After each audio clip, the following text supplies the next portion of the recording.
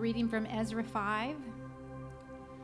Now the prophets, Haggai and Zechariah, the sons of Iddo, prophesied to the Jews who were in Judah and Jerusalem in the name of the God of Israel, who was over them. Then Zerubbabel, the son of Shealtiel, and Jeshua, the son of Jozadak, arose and began to rebuild the house of God.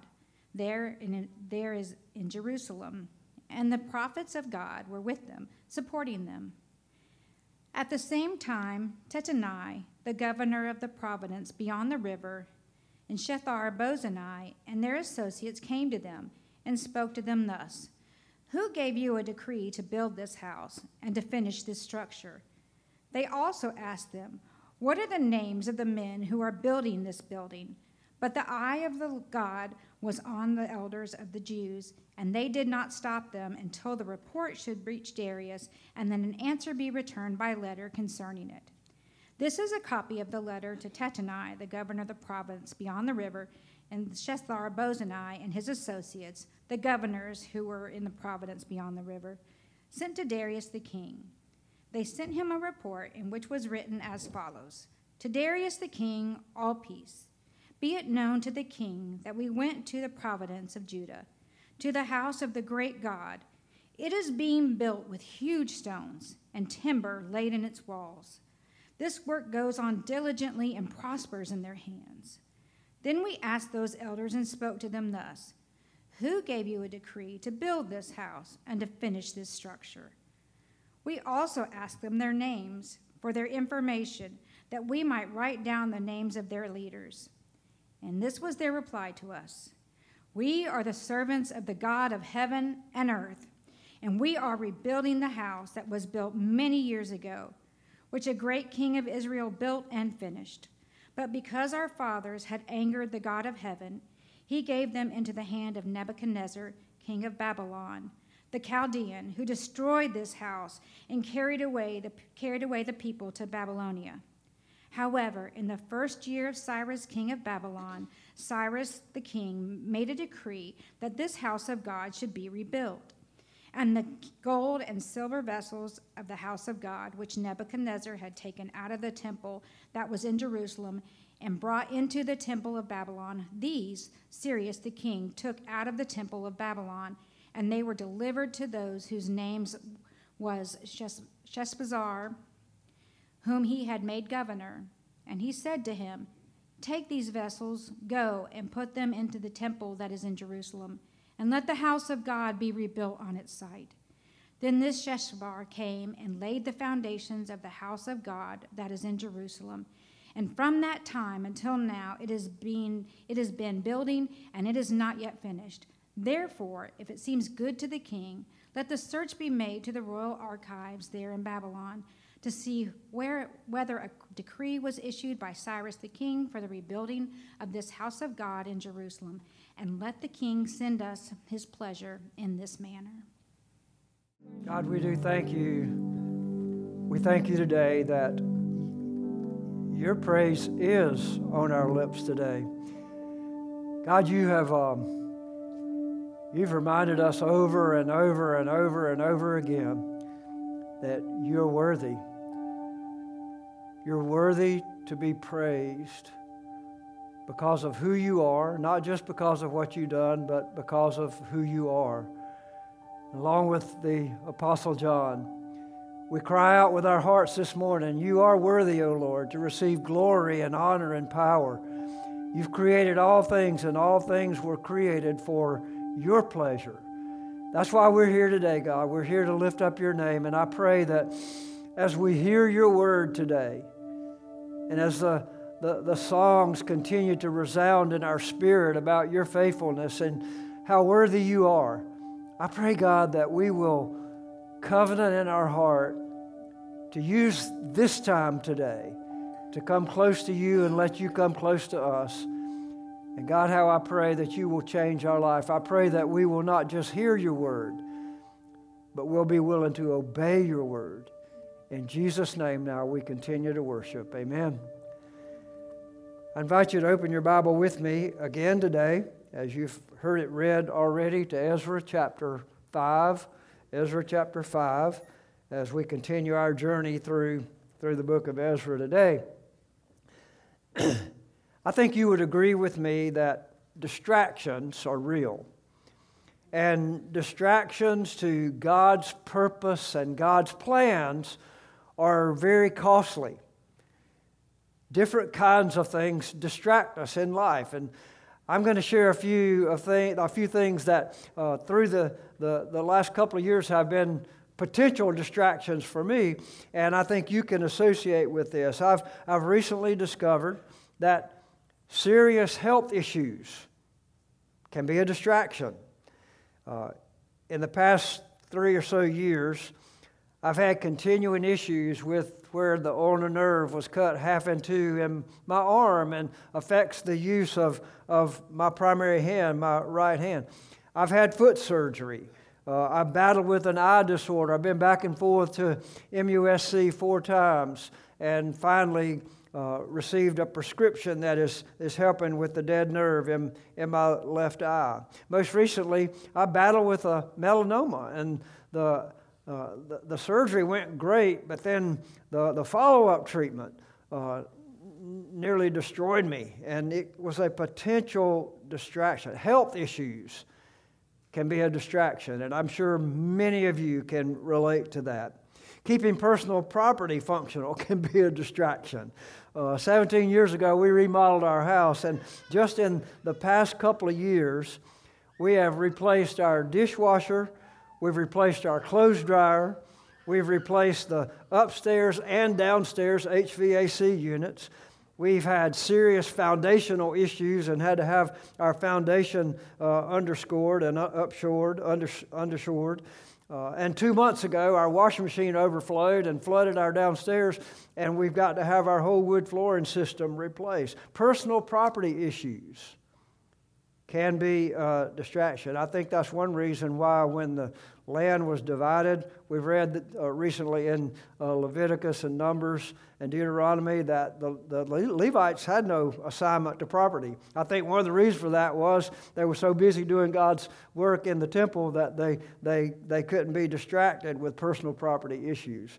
I don't know about that. I don't know if that's the reason. But anyway, cultural events can be a distraction.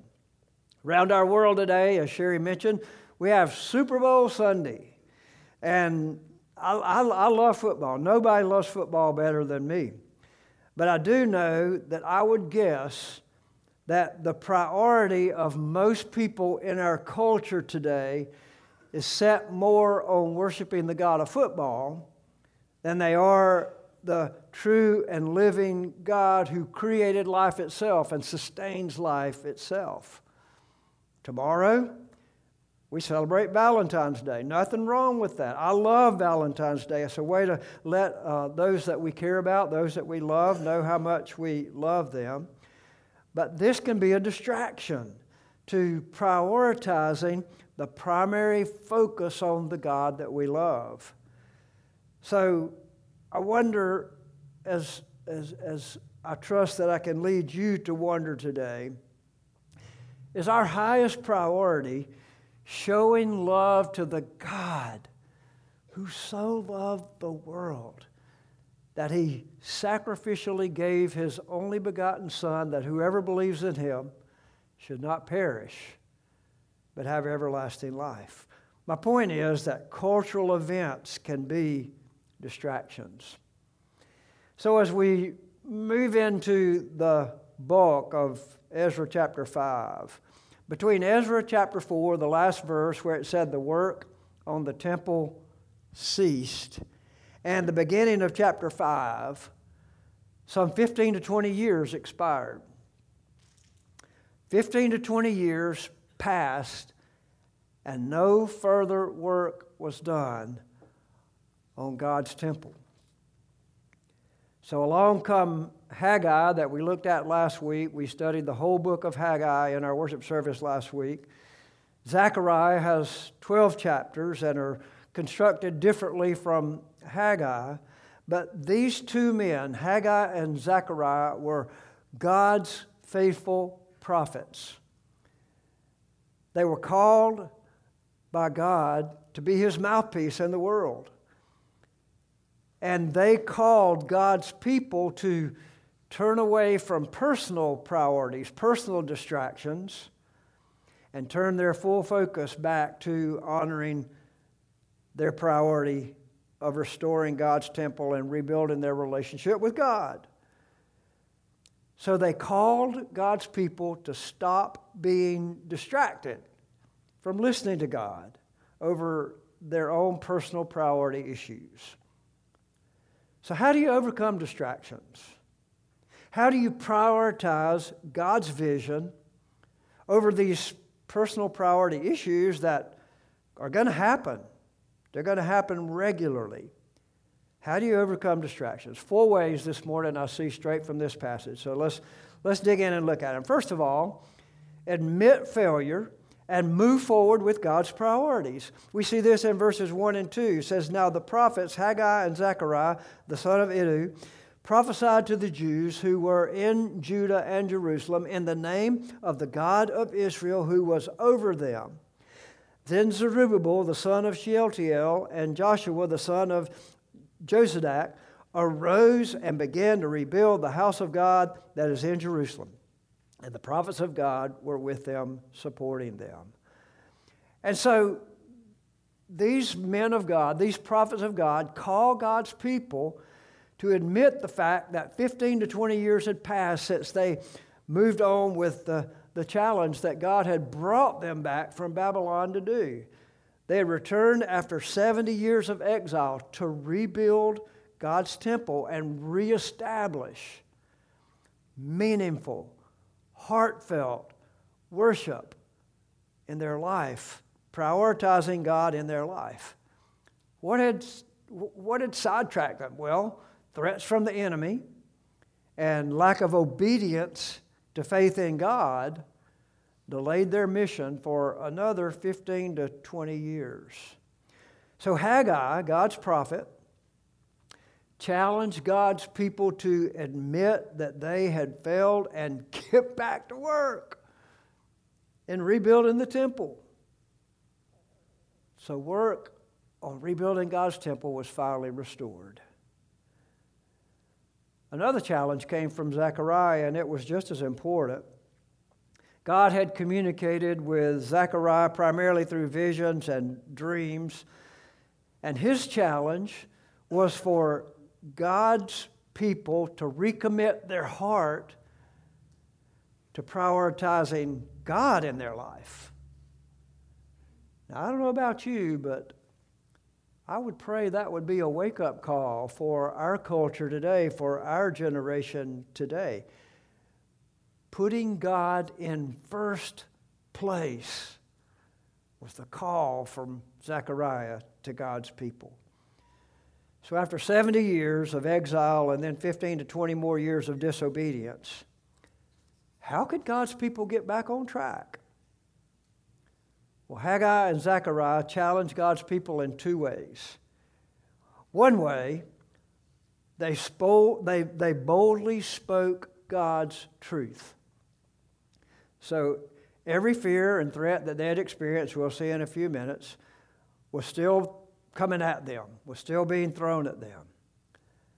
But they had this burning message from God. And here's the key. They boldly shared God's message. Now, you and I have that challenge today. We have the challenge that will, with our very words as well as with our actions, we boldly share the truth of God's Word with people in our life. Beginning of 2021, just 13 or so short months ago, we initiated a challenge here at Palmetto Shores. You see it displayed out in the lobby. We called it Who's Your One? The idea was that you would pray and ask God to put one person on your heart. And you pray for God to lead you to build a relationship with that person and do life with that person so you could have the opportunity to share the gospel with that person. And after sharing the gospel with that person, consistently pray that God would lead that person to come to know Him. And then you would continue your journey to show that person how to reproduce that process in their life. They come to know Jesus, and then you disciple them so that they can come to know Jesus and disciple other people. I don't know about you, but I got off to a great start praying for my one. And then distractions began to happen in our relationship. He's a very busy person. I'm a very busy person. And we just kind of lost contact, personal contact. And to this day, I'm still in the process of praying and trying to reconnect with that person who I chose and felt God leading me to choose as my one. Now, I'm saying that today not to put you on a guilt trip, because I'm in the same boat that you are. I want to see that man come to know Jesus and come to walk with Jesus and he will have so much influence over so many other people when he comes to Jesus. And so I want to encourage you today. A word of encouragement is to remember that even though you might be like me, maybe your one hasn't come to know Christ yet, maybe you still need to do more work in developing a relationship with that person and praying for that person, or even backing up and praying that God will give you a person. I pray that you will be encouraged to let's get on with the work that God has called us to. We have to overcome distractions in order to fulfill God's priority for our life. And so I would encourage you to join me in admitting failure, if that's your case, and then moving forward with God's work. That's what Haggai and Zechariah were encouraging God's people to do. Secondly, we see in verses 3 through 10, how do you overcome distractions? Well, you believe the power of God is sufficient. Verse 3, at the same time, Tattenai, the governor of the province beyond the river, and Sheshar-Bozenai, and their associates came to them and spoke to them thus: Who gave you a decree to build this house and to finish this structure? They also asked them this: What are the names of the men who are building this building? Now, here's the key. But the eye of their God was on the elders of the Jews, and they did not stop them until the report should reach Darius, and then an answer be returned by letter concerning it. And then we have kind of a repeat of that story in the following verses through verse 10. So after 15 to 20 years, the enemy came back with the same threats. We've heard these threats before. That's why the work stopped 15, 20 years earlier. And the enemy came back with these same threats. Do you ever feel like the enemy never gives up on you with challenging you with the same temptations over and over and over and over? A number of years ago, I was meeting weekly in a discipleship process with this young man who had a wonderful family. Because of his work, we had to meet in a public mall space that had a little cafeteria over to the side. He only had just an hour to run away from his work and continue with our discipleship process and then run back to work. I couldn't help but notice with this young man that every time an attractive young lady walked by, he would totally lose focus on what we were talking about, and his eyes would wander away. So after this happened about 3 times, I said, man, have you ever thought about getting some help for your sexual addiction? And then a few weeks later, I hooked him up with a professional doctor who specializes in sexual addiction, and he started that process, continuing my process. But as the weeks went by, he dropped out of my process.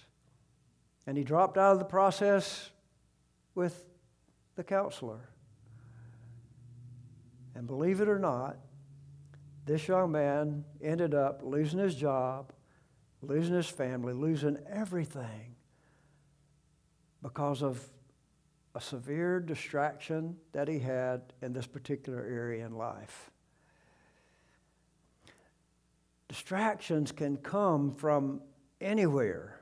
And no distraction is more or less serious than another. A distraction is a distraction from keeping the main priority in life focused on knowing God and loving God and carrying out God's purpose for our life. Just like with Adam and Eve and their son Cain.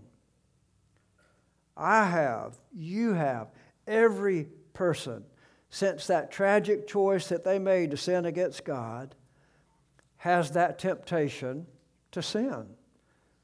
That temptation to put priorities in their life over God and His priorities for life. And I want to tell you something. I don't care how old you are, how young you are. The enemy knows your weaknesses. He never gives up tempting us at our weakest point. Now also understand this. Temptation is not a sin. Jesus was tempted, wasn't he? In every way that we have been tempted, yet without sin. Thanks be to God, Jesus never fell to temptation. He was tempted in every way you and I are, but he never fell to temptation. That's why he qualifies as our perfect, holy, sinless sacrifice for sins. Unfortunately, Haggai and Zechariah and Zerubbabel and Joshua believed the power of God over the distractions of the enemy, over the recurring threats of their enemy. I want to remind you in 1 Corinthians chapter 10 and verse 13. The Bible says, "No temptation has overtaken you that is not common to man." Here's the key. God is faithful. He will not allow you to be tempted beyond your ability, but will, with the temptation, He will also provide a way of escape that you may be able to endure it. I don't know about you, but that's hallelujah course for me. And I don't know how the enemy is attacking you. I know how he attacks me. But I know this.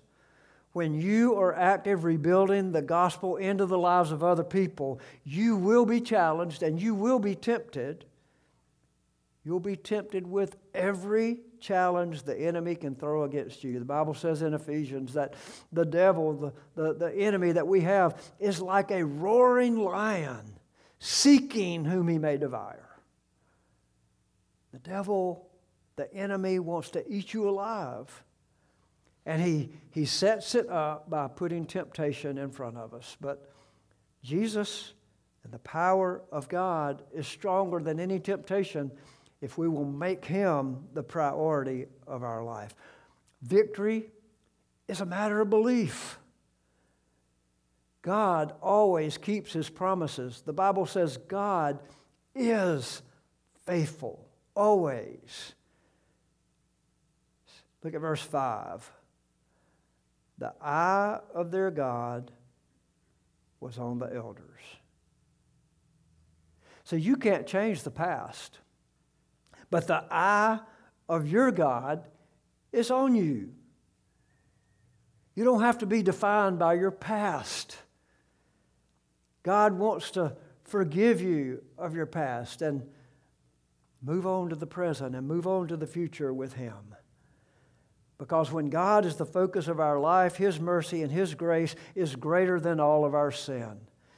In 1783, Horatio Spafford wrote these words, "It is well with my soul.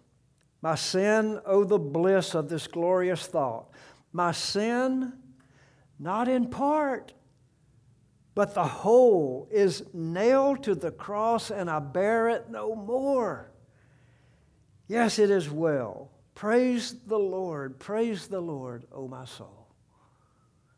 I pray that that's the story of your life. I pray that every bit, all of your sin has been repented of admitted, repented of, and put in the past. And then I pray that you're willing to move forward with God's priorities and believe that the power of God is sufficient. Thirdly, how do you overcome distractions? Well, you confess sin and move forward with God. You confess sin and move forward with God. Look at verse 11. This was their reply to us. Talking about God's people replying to the accusations, the distractions that were being thrown at them. We are the servants of the God of heaven and earth, and we are rebuilding the house that was built many years ago, which a great king of Israel built and finished. Verse 12, but because our fathers had angered the God of heaven, he gave them into the hand of Nebuchadnezzar, king of Babylon, and the Chaldean who destroyed this house and carried away the people to Babylonia. And then we have a repeat of the story beginning with verse 13. I want to call your focus to verse 11 especially. Verse 11 reminds us of who we are. We are the servants of the God of heaven and earth. If you're a believer in Jesus Christ here today, you are a servant of the God of heaven. You're a servant of Jesus Christ. Have you figured out yet that life's not about you? Life is about God. And everything about our life can be channeled to give praise and glory to a God who, yes, is just. Sin has been paid for. You deserve to pay for your sin. I deserve to pay for my sin. But thanks be to God. He's a God of mercy and grace. And He chose to come to this earth. He chose to bear in His own body the judgment, the penalty for my sin. It just makes me want to shout to God and say, thank you, God, for your mercy. Thank you, God, for your grace. To the degree that I am willing to confess whatever sin may be in my life and then move forward with God. That brings us to verse 12. Verse 12 says, because our fathers had angered the God of heaven. See, these prophets, these leaders in the church, these followers of God, understood the fact that sin had separated them from the best that God had to offer. Their sin, the sin of their fathers that they had continued to this day. Are you aware, basically, only one thing angers the God of heaven? One thing. And that's my sin. That's your sin. You and I were not only created by God, but we were created by God for His purpose. We were created by God to have fellowship with Him. And when we make the choice to turn against God, to turn away from Him and sin, that's what angers God. And that's why we all need to understand that, number one, temptation's not a sin. But falling to temptation is. And when we fall to temptation, we separate ourselves from God. And that's the big story picture of all of mankind. Our sin separates us from Creator God. You were created, and I was created by God, for God. So what does God want us to do with our sin? What does He want us to do about our sin? Horatio Stafford had it just right. When we're distracted and tempted and disobey God and fall into sin, we need to confess our sin and repent of it. Confess it and repent of it, and then move forward with God. As a student, I heard Dr. Adrian Rogers, who was a great, giant pastor in my earlier generation. Here's what he said. He said, sin will take you farther than you want to stray, keep you longer than you want to stay, and cost you more than you want to pay.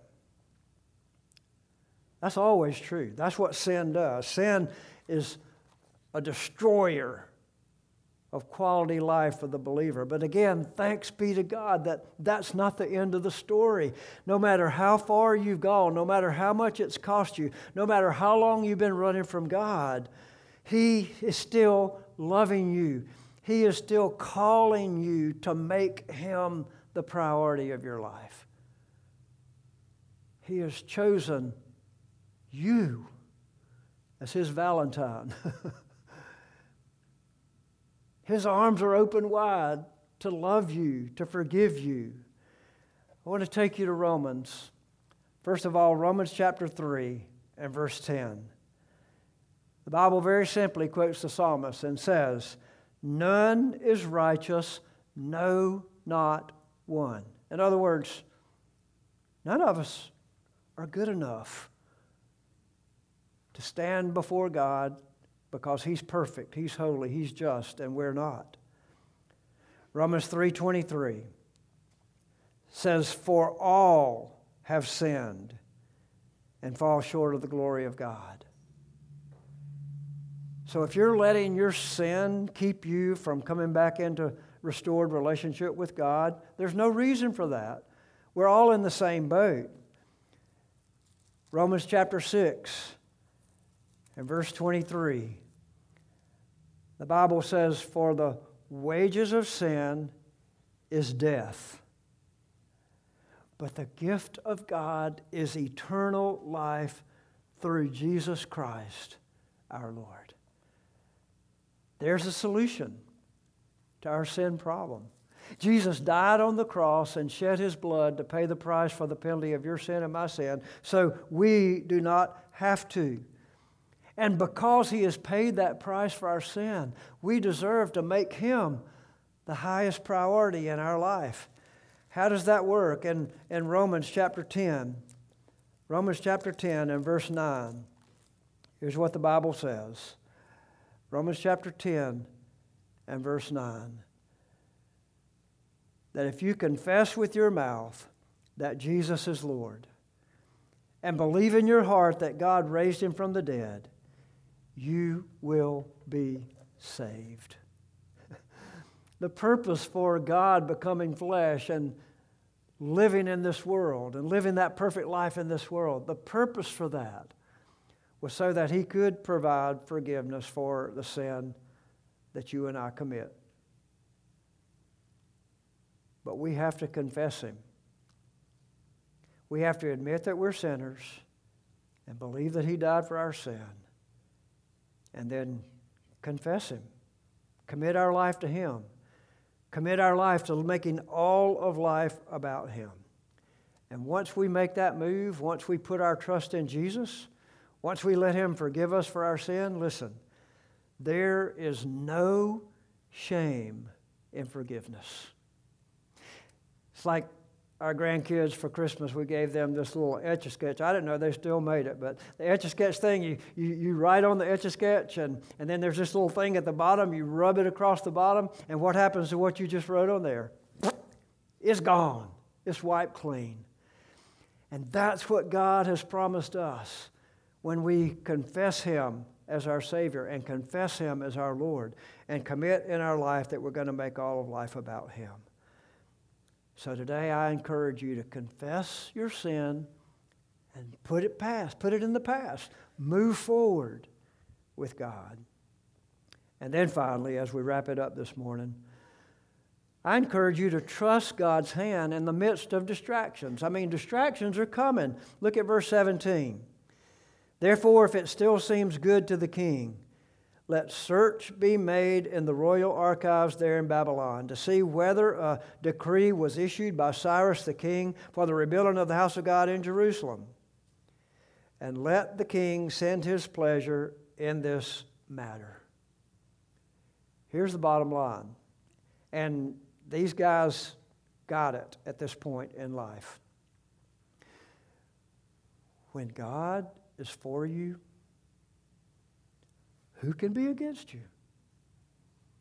It doesn't matter. He is more powerful, more able, more creative than any distraction that the devil throws at you. But the key, the priority key, is to be totally committed to God and totally committed to His priorities. These faithful servants of God use their good judgment, yes. They challenged the opposition this time. In chapter 4, they fell to the temptation, and the end of chapter 4 says the work of the temple ceased. But now, with the same threats coming at them, the same discouragements coming at them, the same temptations coming at them, they stood strong, not in their strength. They stood strong in the strength of God Almighty Himself. They remembered that Persian king Artaxerxes had ordered a cease work order until the decree be made. There was an escape clause. And so they pulled that escape clause. And you, King Darius, they appealed to him and continued the work. So to wrap it up today, I want to remind us again of something that we saw last week in the whole book of Haggai that we were led through. There are two kinds of sins. One kind of sin is sin that we sin against God's law. We break God's law, either intentionally or unintentionally. We break His law. And that sin separates us from God. But there's another kind of sin, and that is sinning by knowing things that God requires of us to do, knowing things that God tells us to do, encourages us to do. Who's your one kinds of things, and not doing them. One's called the sin of commission, the other's called the sin of omission. Which kind of sin is worse? Well, they're equal. Both separate us from God. And so the call today from the book of Ezra is to understand that all sin distracts us from trusting God. All sin distracts us from keeping God's priority, keeping the main thing the main thing. And so trusting God's heart and trusting God's hand, I believe, is the best decision that you will ever make. It's the best decision that I will ever make. This past week, I had a very disturbing call from my first cousin in South Alabama. Emotionally, has upset me for the rest of the week. My first cousin informed me that the church that I trusted Christ in and that he trusted Christ in was down to 10 people. He had a conversation with that pastor last week, and that pastor told him that they would be lucky if they could last till December of this year. They were about to throw in the white flag. So what happened? I mean, what happened in that church that was thriving when I was growing up, that nurtured me and discipled me and gave me opportunities to minister and to serve? Well, I don't know all the facts, but I do know that somewhere along the way, the church family allowed distractions to overtake the purpose of the church. Coming to church is not the same as living life with the church.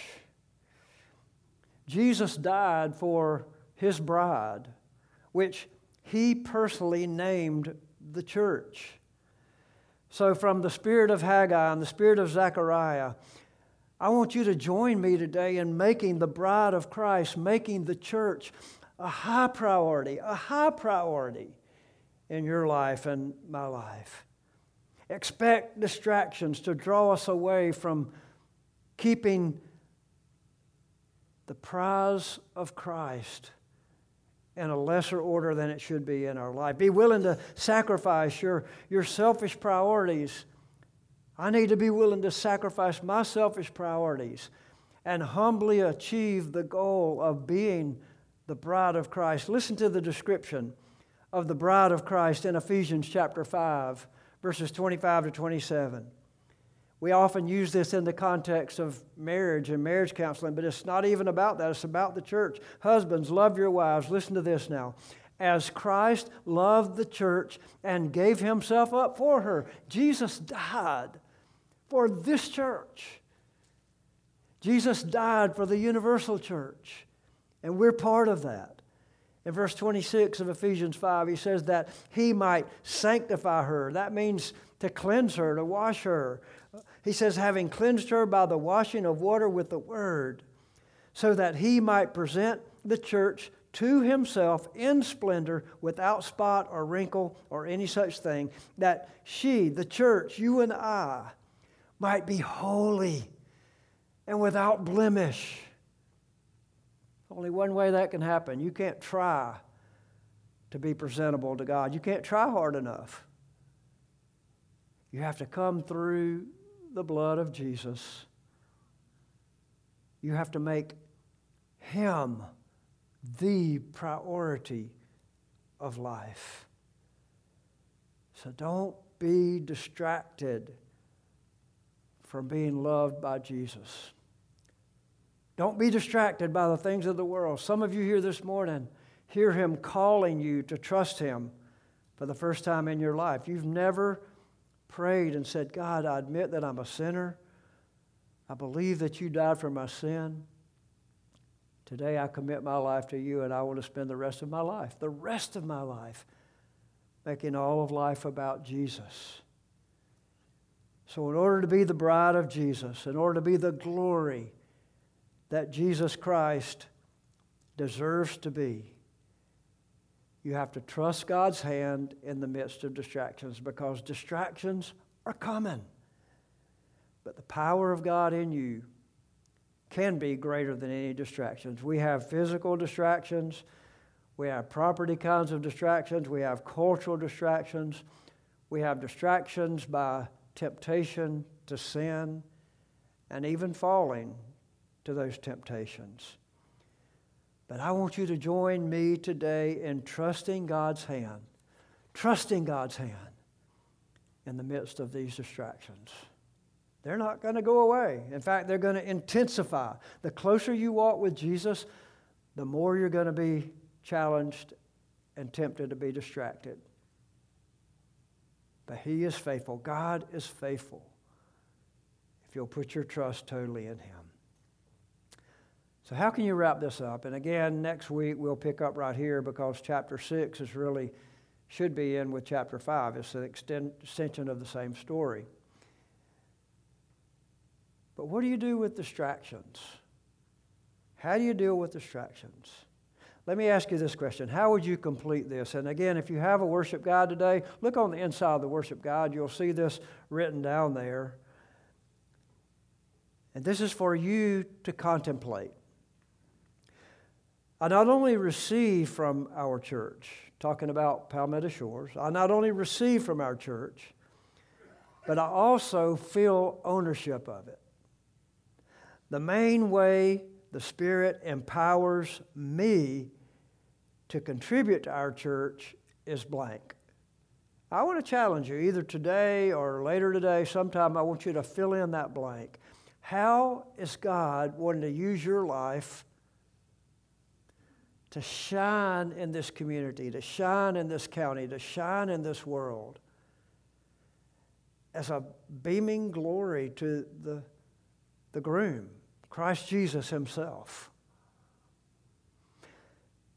Now, if you struggle with writing something in that blank, that's okay. That's why we're here as a church. We want to help you figure out, if you're a believer in Christ, then we want to help you figure out what your spiritual gift is and how you can best be utilized to serve in God's church and serve in the kingdom outside this church. Let us help you with that. In a few moments, you're going to have an opportunity to write on the info card or go on our app and put in the confidential section, I need help. I need someone to help me walk through this journey of discovering how I can serve in God's family, in God's church. Let us help you. Let us help you do that. We would love to do that.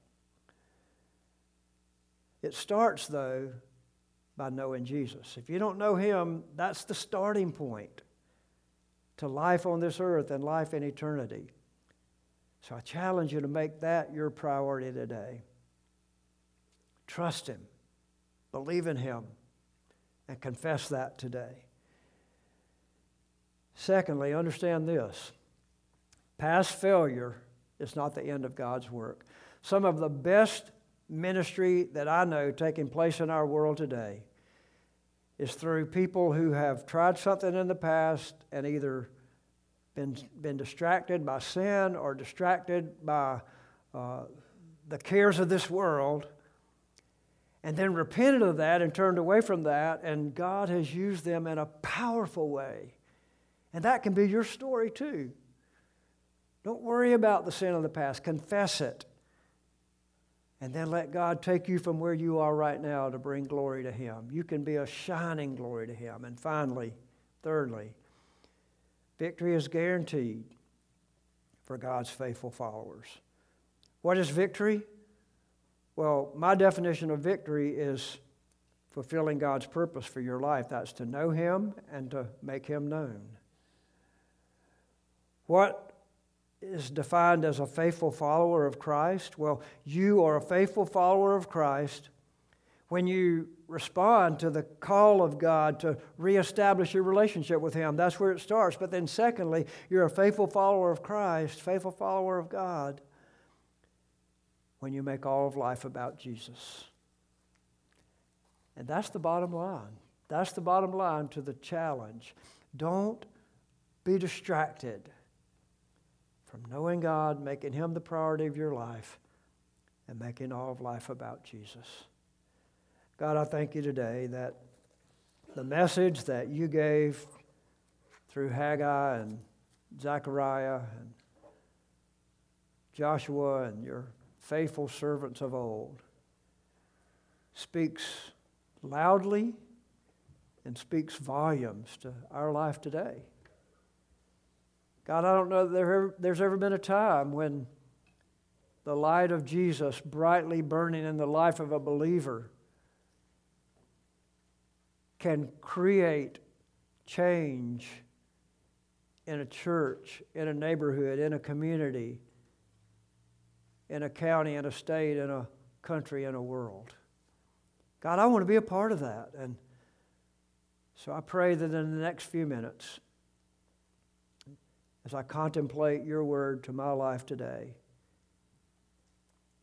as Your people here gathered in this room contemplate what You're saying, God, help us to be willing to lay aside all distractions, lay aside every weight, and commit with our whole life to make Your priority our priority. In Jesus' name, we continue to worship now. So take a few minutes now and either through a contact